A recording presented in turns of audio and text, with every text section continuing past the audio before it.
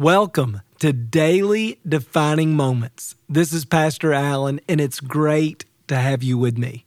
Our goal each day is to help you open your Bible and connect with Jesus. Remember, before I begin my day, God has something to say.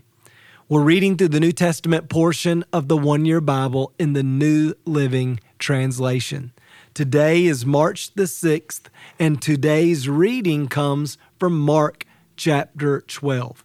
We're going to begin in verse 38. It says this, Jesus also taught, "Beware of these teachers of religious law, for they like to parade around in flowing robes and receive respectful greetings as they walk in the marketplaces, and how they love seats of honor in the synagogues and the head table at banquets. Yet they shamelessly cheat widows out of their property, and then pretend to be pious by making long prayers in public. Because of this, they will be more severely punished." Jesus sat down near the collection box in the temple and watched as the crowds dropped in their money. Many rich people put in large amounts. Then a poor widow came and dropped in 2 small coins. Jesus called his disciples to him and said, "I tell you the truth, this poor widow has given more than all the others who are making contributions. For they gave a tiny part of their surplus, but she, poor as she is, has given everything she had to live on." Now in this passage, Jesus is continuing to explain what we talked about yesterday, that the first and greatest commandment is to love God with all our hearts. Jesus warns the disciples from becoming like the religious leaders of his day, the Pharisees, the Sadducees. He says they are proud. They love to be impressive. Their spiritual life is about their public behaviors and what that gains them from men. It gave them power.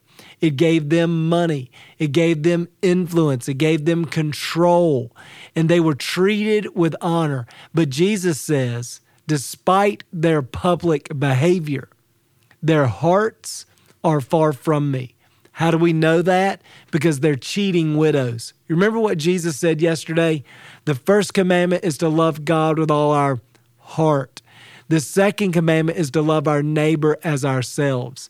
So when we fail to love our neighbor, when we're cheating widows out of their money, then it's a reflection of the condition of our heart. It means we love ourselves, not God. Jesus is warning the disciples, don't get caught up in that. Work on your heart, not your performance.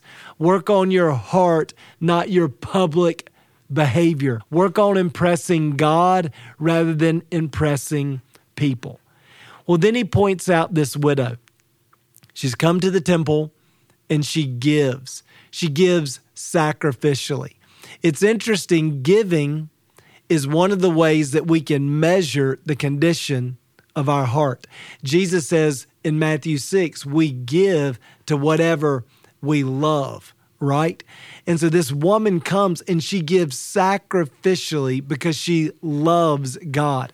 And one of the reasons giving is a good measure of our spiritual temperature is our giving is usually private. See, in this story, the religious leaders, when they're in public, they perform well. But in private, they're stealing from widows. This widow, when she's in private, when she's giving, when she's doing something that nobody really measures or watches, she does it well. She does it sacrificially. She gives her very best. In fact, all that she has. Why? Because she's in love with God.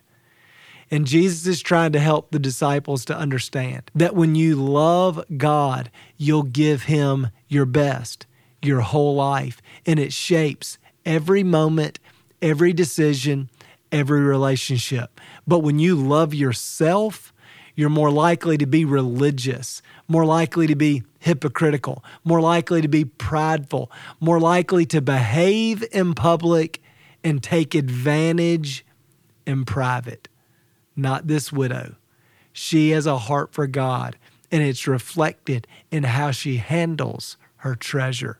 And the same thing is true for us. So once again, let's pray. Again, this is what we're trying to do when we connect with God every day. We're inviting Jesus to work in our hearts because we believe as He changes our hearts, it changes our behavior. It changes our relationships. We begin reflecting His kingdom, His life, His character to our world. Let's invite Jesus to do that today. God, today we give you our hearts. Lord, we don't want to spend our lives being religious and managing our behavior when people are watching. God, we want you to manage, to transform our hearts. Because we believe as you change our hearts, then our behavior will follow. When you change our hearts, we will love people rather than take advantage of them. We'll love them rather than use them. So God, we open our hearts. We invite you to do a deeper work. Lord, expose our pride. Show us our selfishness. Show us our independence, our willfulness. And God, work to change all of that stuff. God, produce in us a clean, good, noble heart so that we can reflect in our world who you are. God, today our heart belongs to you. In Jesus' name we pray. Amen. Well, it's been so great to be with you again today. Remember, before I begin my day, God has something to say. We'll see you again tomorrow.